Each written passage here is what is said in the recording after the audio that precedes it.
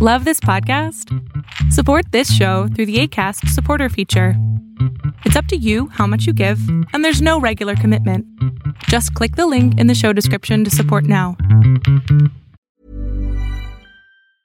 It's that time of the year. Your vacation is coming up. You can already hear the beach waves, feel the warm breeze, relax, and think about work. You really, really want it all to work out while you're away. Monday.com gives you and the team that peace of mind. When all work is on one platform and everyone's in sync, things just flow. Wherever you are, tap the banner to go to Monday.com. Ryan Reynolds here from Mint Mobile. With the price of just about everything going up during inflation, we thought we'd bring our prices down. So to help us, we brought in a reverse auctioneer, which is apparently a thing. Mint Mobile Unlimited Premium Wireless. How to get 30, 30, bit to get 30, bit to get 20, 20, 20, bit to get 20, 20, bit to get 15, 15, 15, 15, just $15 a month? Sold! Give it a try at mintmobile.com/switch. $45 up front for 3 months plus taxes and fees. Promo rate for new customers for limited time. Unlimited more than 40 gigabytes per month. Slows full terms at mintmobile.com. I'm Sandra, and I'm just the professional your small business was looking for. But you didn't hire me because you didn't use LinkedIn Jobs. LinkedIn has professionals you can't find anywhere else, including those who aren't actively looking for a new job, but might be open to the perfect role, like me. In a given month, over 70% of LinkedIn users don't visit other leading job sites. So if you're not looking on LinkedIn, you'll miss out on great candidates like Sandra. Start hiring professionals like a professional. Post your free job on linkedin.com/people today.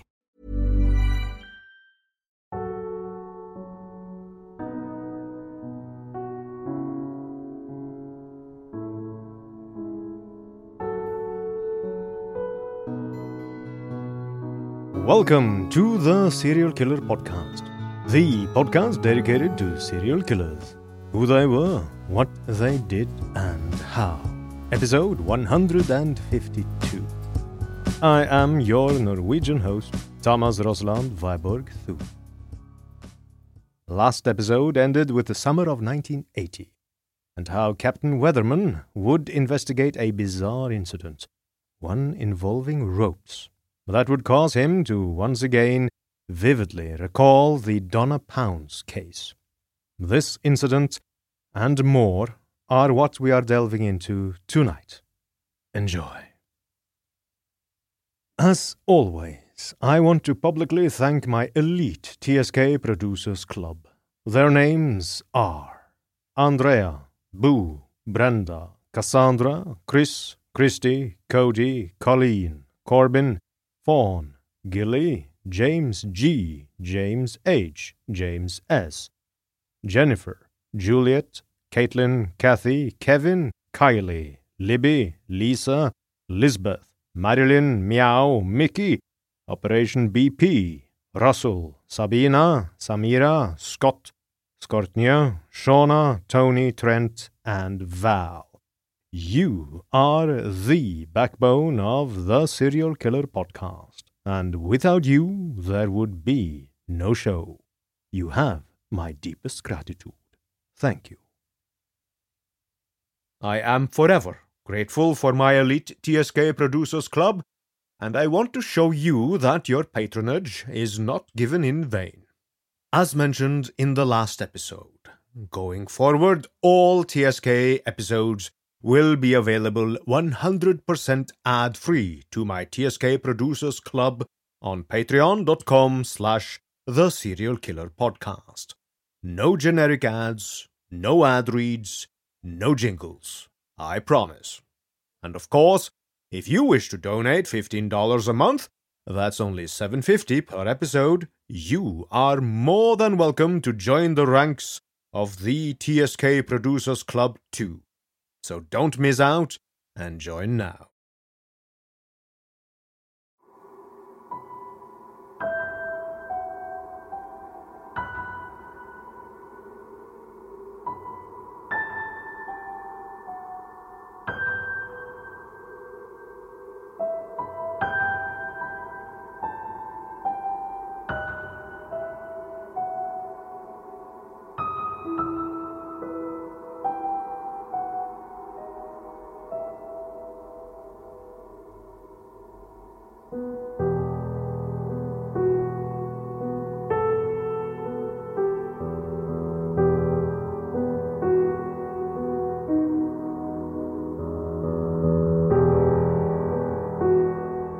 Imagine, if you will, dear listener, Missoula, Montana.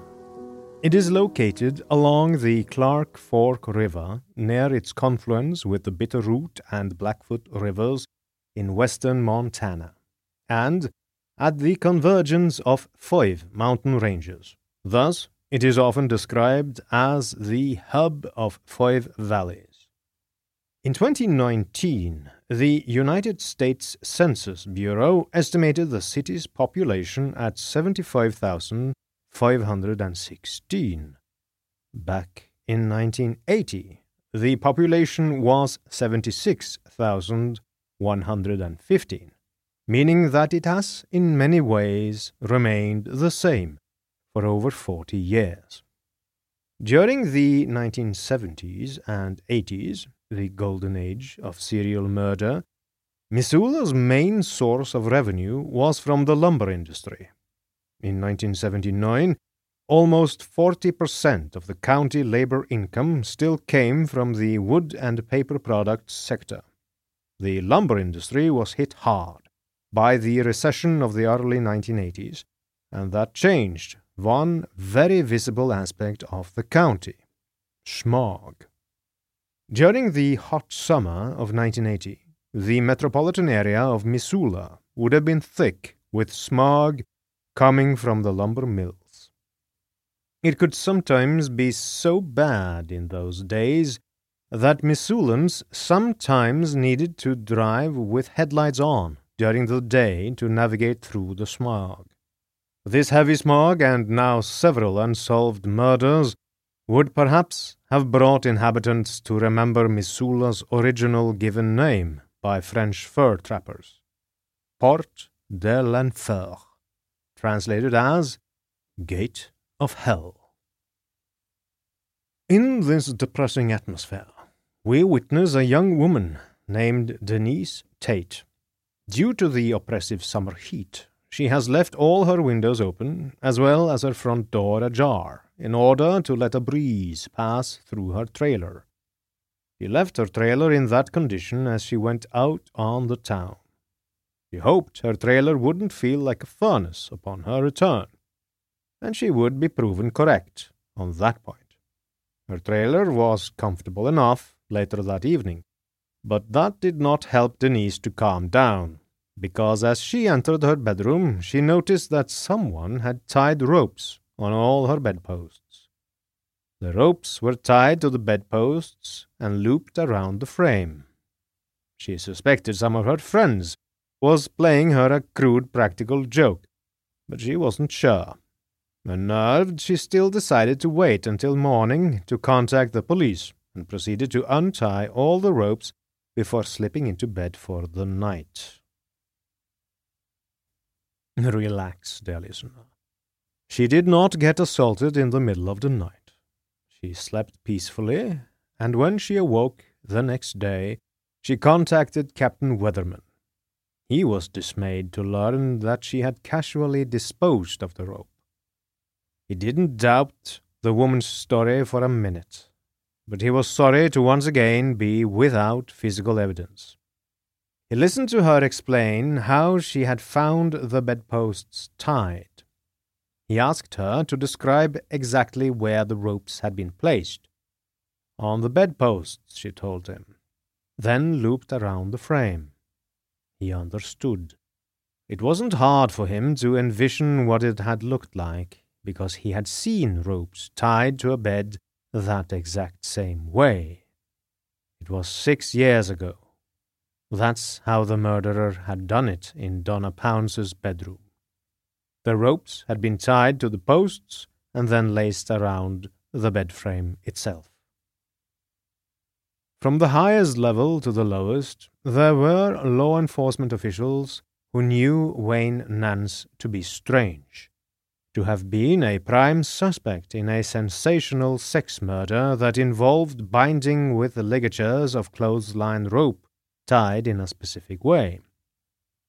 In the years since the grand jury had looked into Missoula's 4 unsolved homicides, the stabbed body of a young girl had been dumped within the county's borders.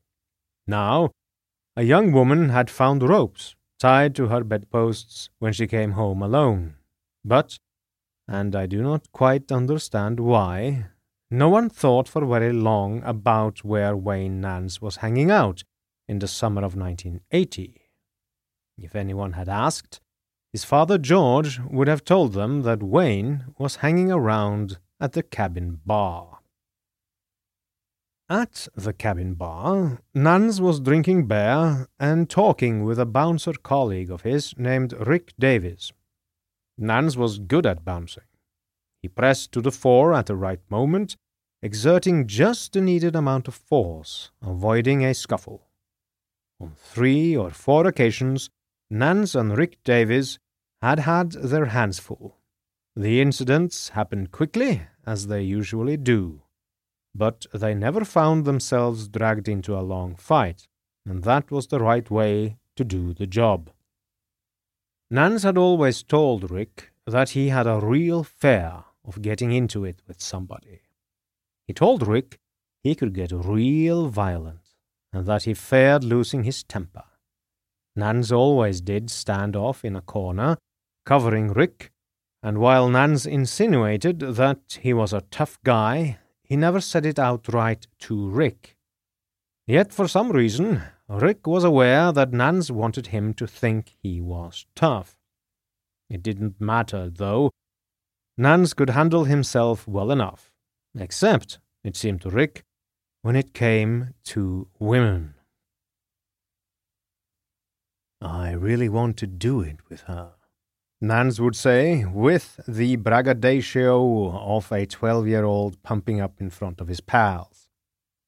"Okay, Nance, end of conversation," Rick would say, knowing where Nance was coming from, not wanting to ply further.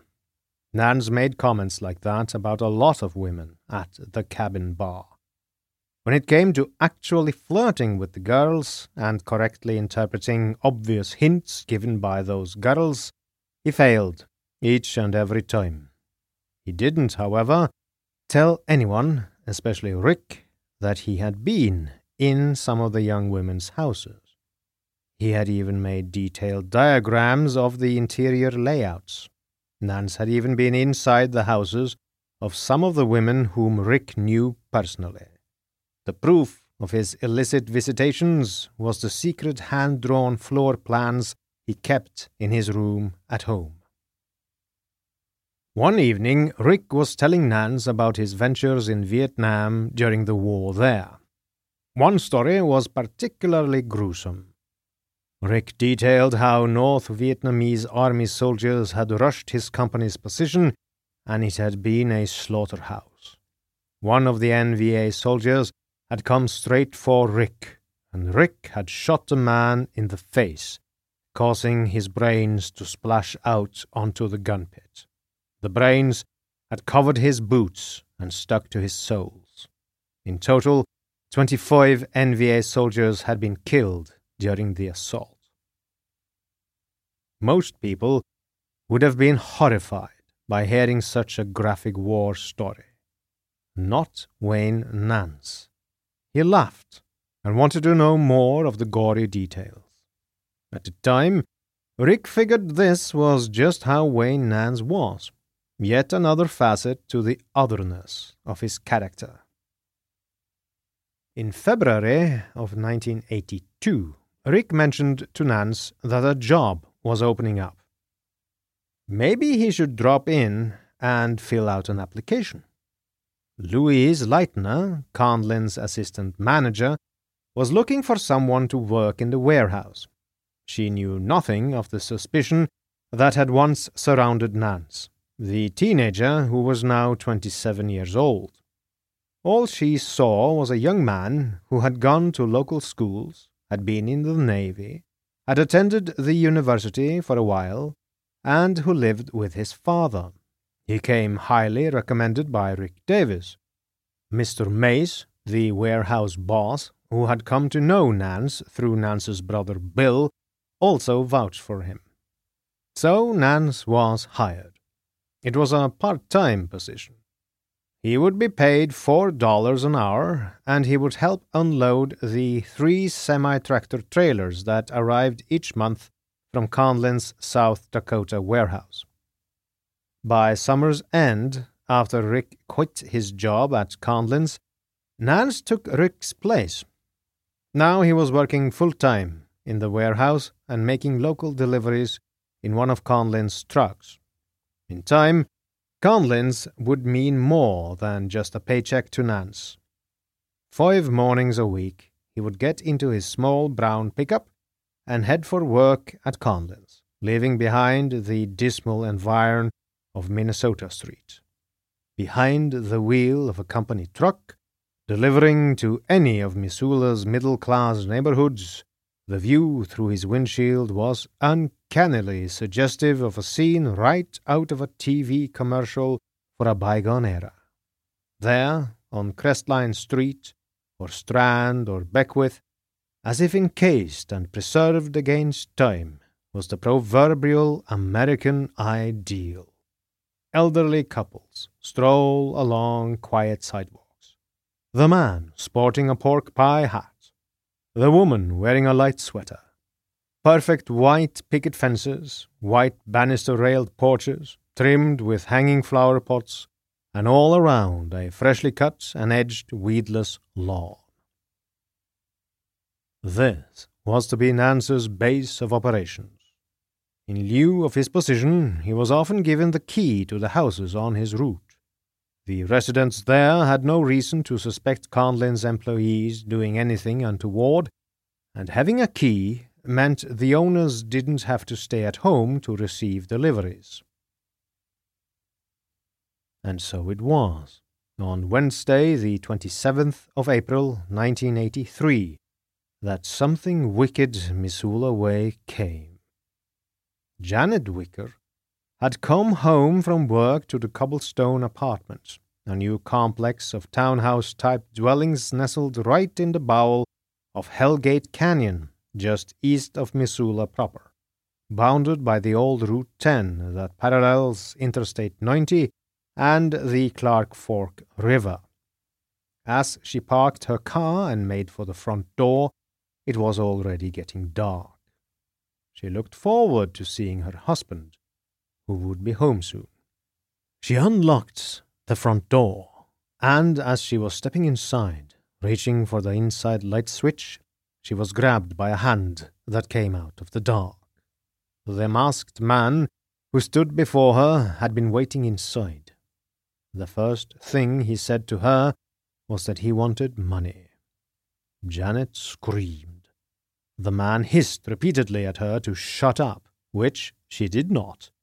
He punched her hard in the face, but she would not stop screaming. Finally, the man pulled out a knife and held it at her throat. Janet froze then. She listened as the man told her all he wanted was money, that he was going to take her upstairs, that she should cooperate. All he wanted was money. He kept saying it as he led his frightened prey up the stairs at knife point. Maybe that's all he wanted, Janet wanted to think, as she obeyed. But Janet Wicker never got the answer to that question. Just as the masked man had gotten her upstairs, they both heard the front door open. Her husband was home. The man with the knife was gone in a flash, dashing across the second-floor balcony and over the railing. When he hit the ground, he ran for the riverbank, racing eastward in the direction of East Missoula, which was approximately 1/2 mile away. Janet's husband called the police, but by the time they arrived, the suspect was long gone into the night. Janet had never seen the face of her attacker. Without a suspect or a lead, there would be no arrest. Nance, who had made a hand-drawn map of the Cobblestone Apartments, showing the floor plan of the Wickers' apartment and its proximity to other nearby apartments, had also carefully delineated an escape route in a series of tiny footprints that led down to the river. He saved it after the foiled attack, stuffing it into the treasure mound in his room in his father's house on Minnesota Avenue.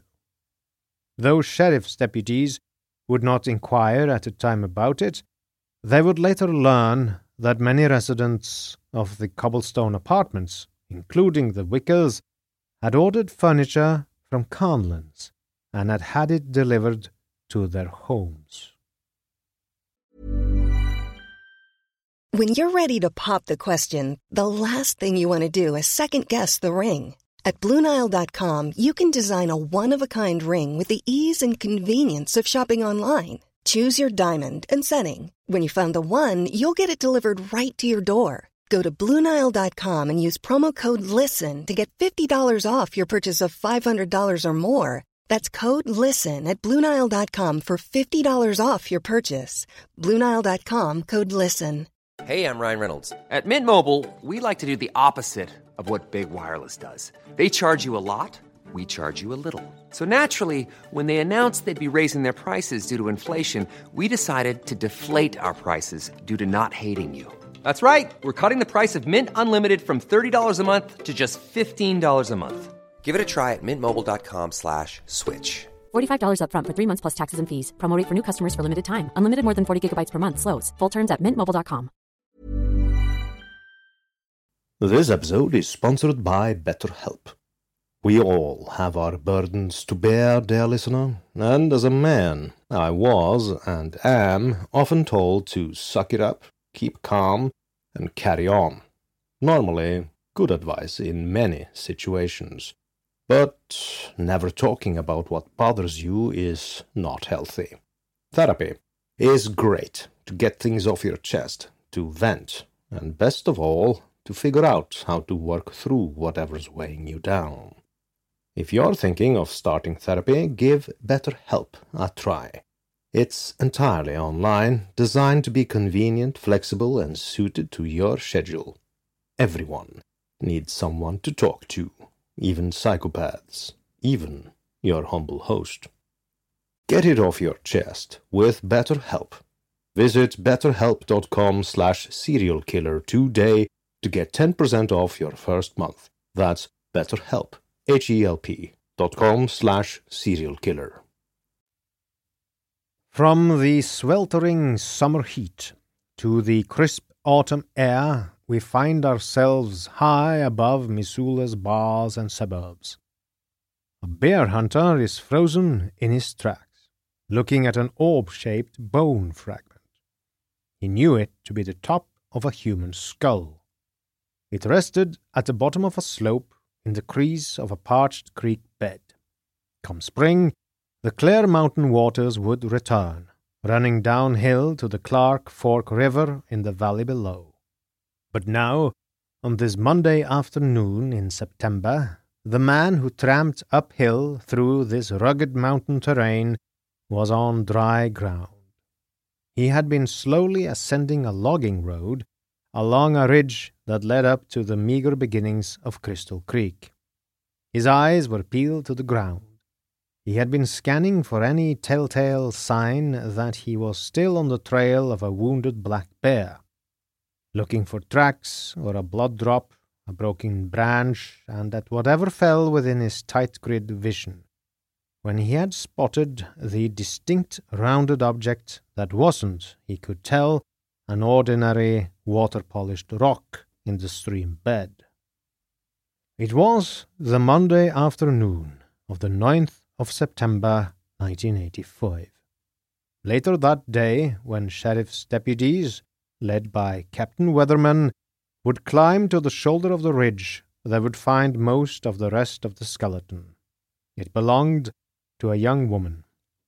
It appeared that she had been dumped on the side of the slope at least a year ago, and maybe longer.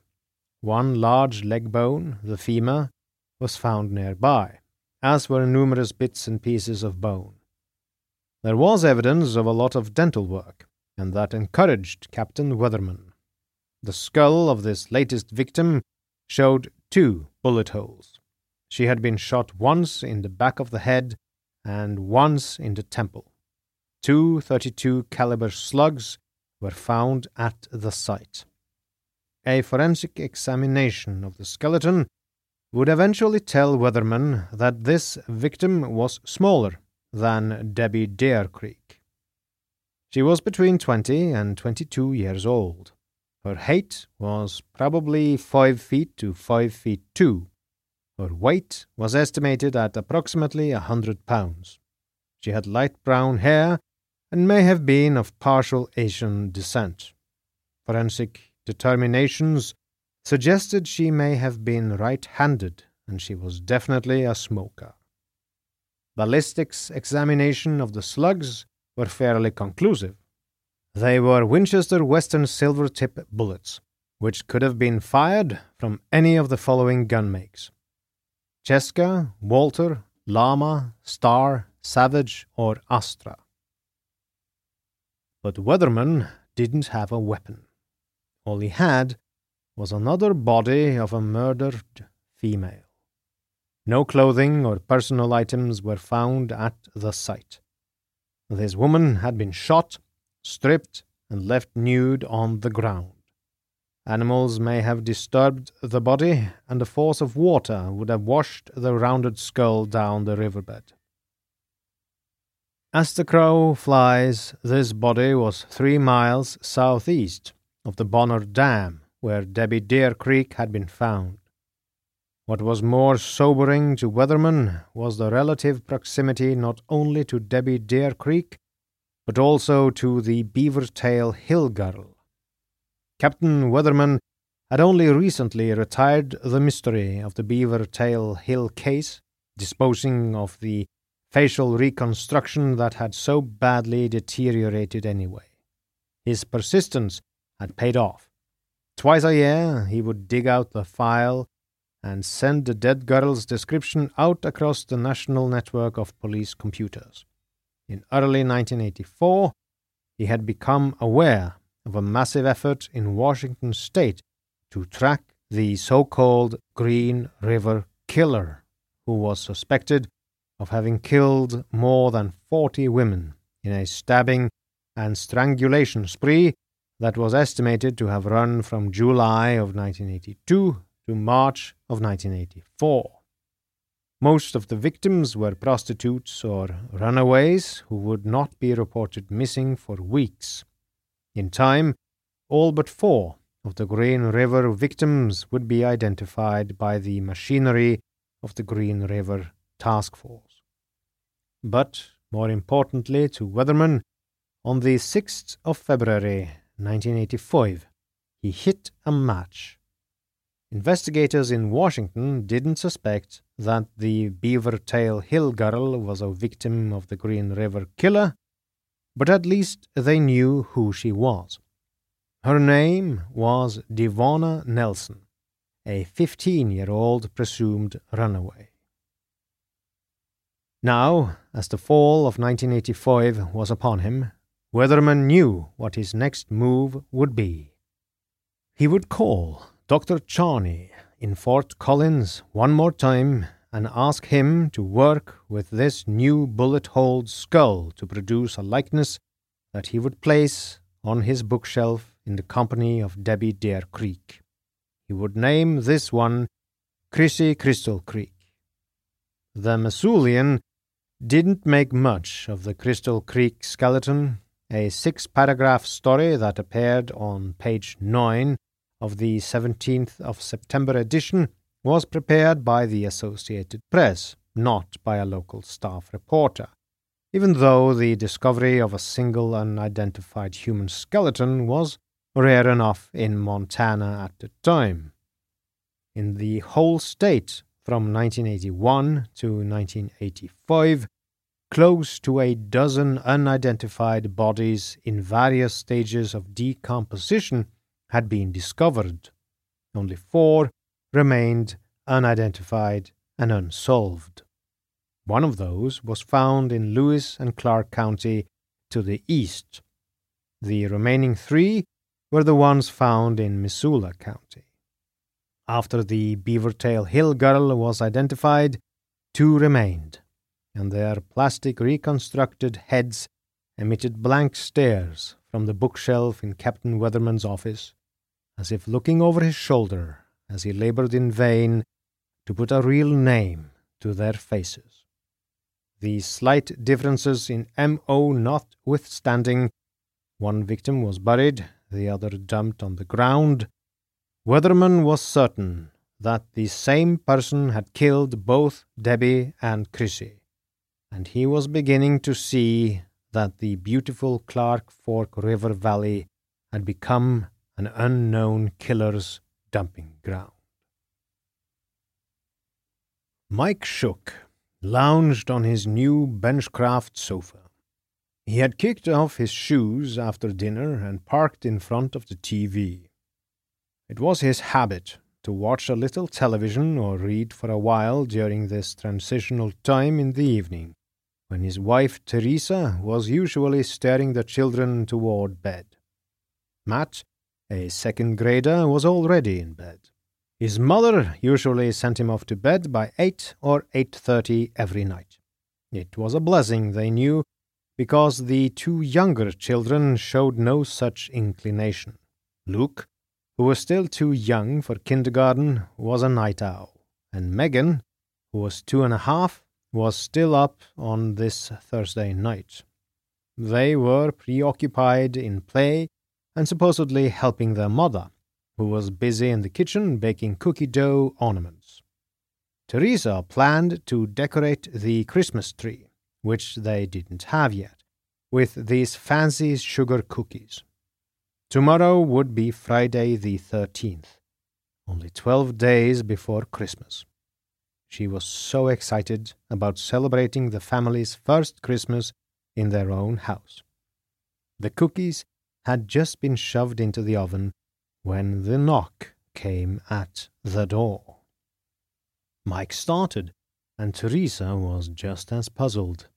In the fleeting moment of time that both Mike and Teresa paused to wonder who could be at the door, little Luke made one of those quick 4-year-old moves. He was already at the front door, and he was opening it. A man pressed himself inside, standing at a threshold, wide-eyed behind his glasses.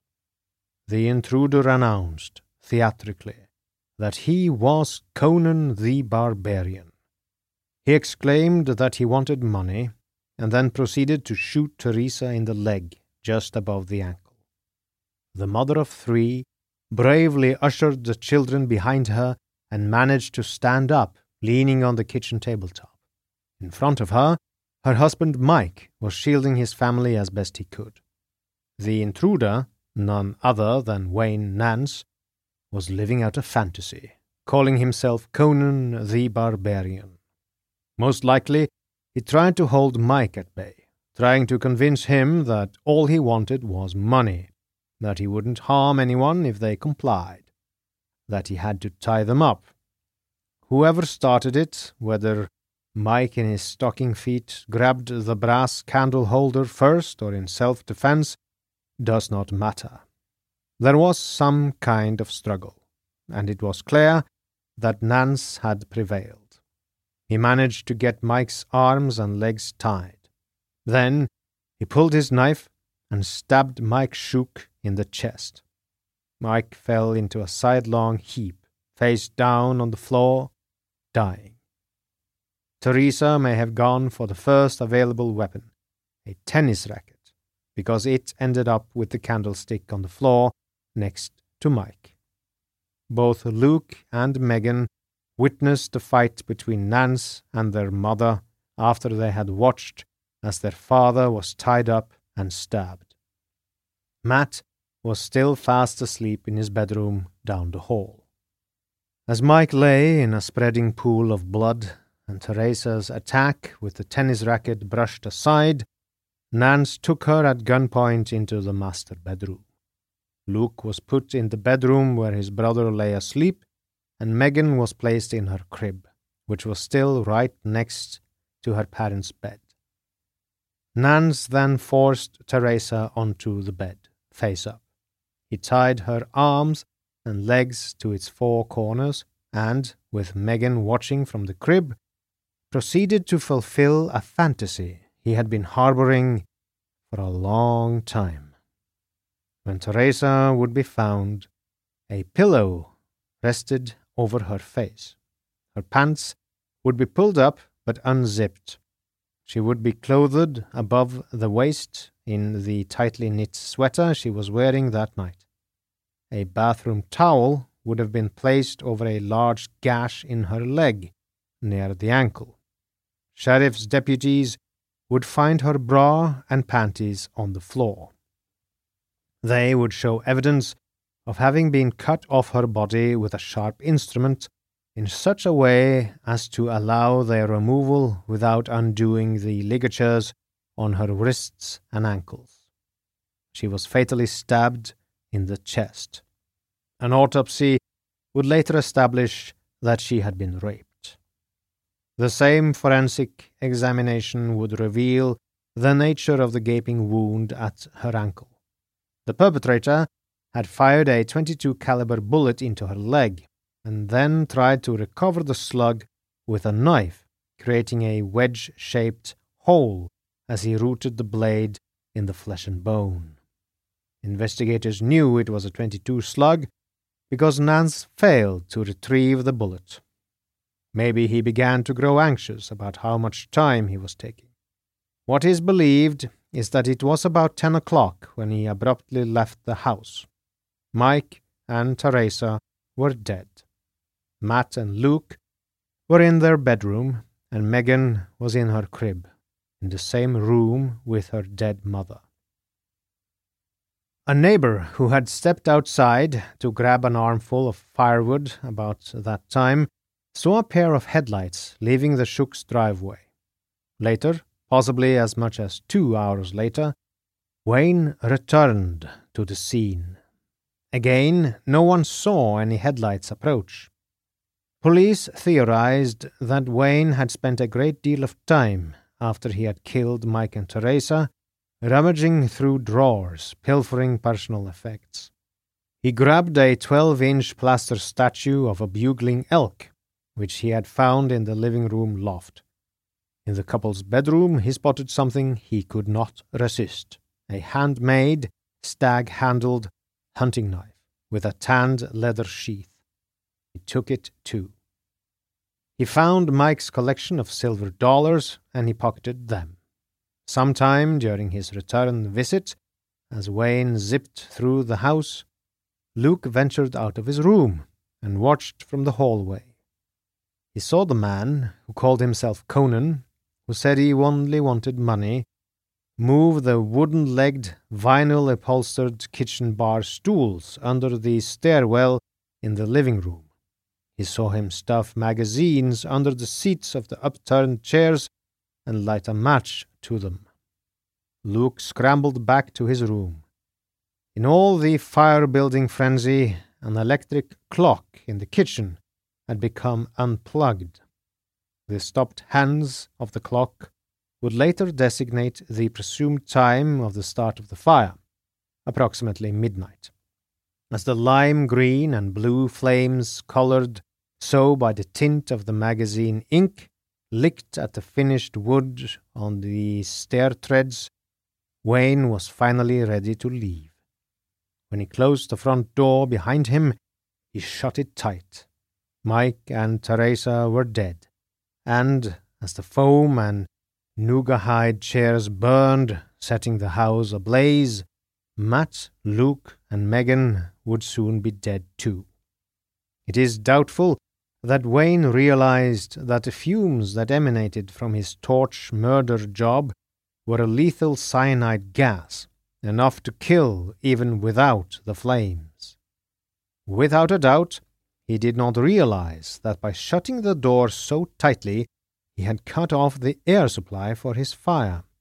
The chairs smoldered most of the night, but never ignited the house, because Mike had built the place to be virtually airtight. Matt was a hard sleeper.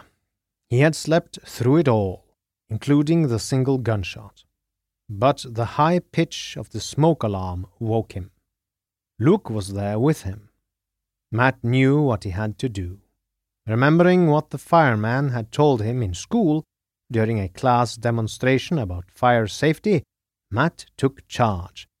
First, he and Luke tried to open a window. After they could not budge it from the sill, Matt remembered that it was important to get down on the floor, because the smoke, being warmer, was rising.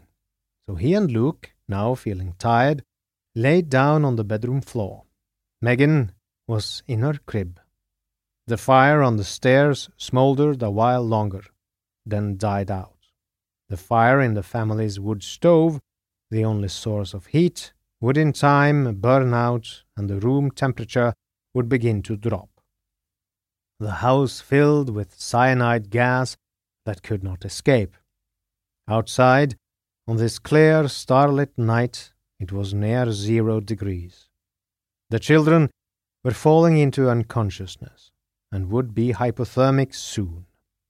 Megan, who was exposed to more of the toxic smoke, was falling into a coma.